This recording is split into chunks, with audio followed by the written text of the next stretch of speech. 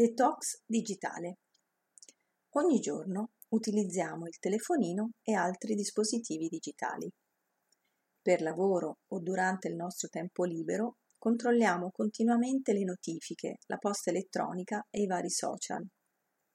Spesso queste abitudini ci fanno perdere il contatto con il mondo reale e con le persone. Ogni tanto è necessario fare un detox digitale per prendere distanza dalle varie tecnologie. Molte persone aspettano le vacanze o una ricorrenza speciale per lasciare da parte il telefonino e dedicare tempo ad attività reali. Alcuni amano uscire e chiacchierare con gli amici, fare una camminata nella natura, andare in bicicletta oppure leggere un libro. La cosa migliore sarebbe vivere ogni giorno senza usare il telefonino o apparati digitali e apprezzare tutto quello che ci circonda.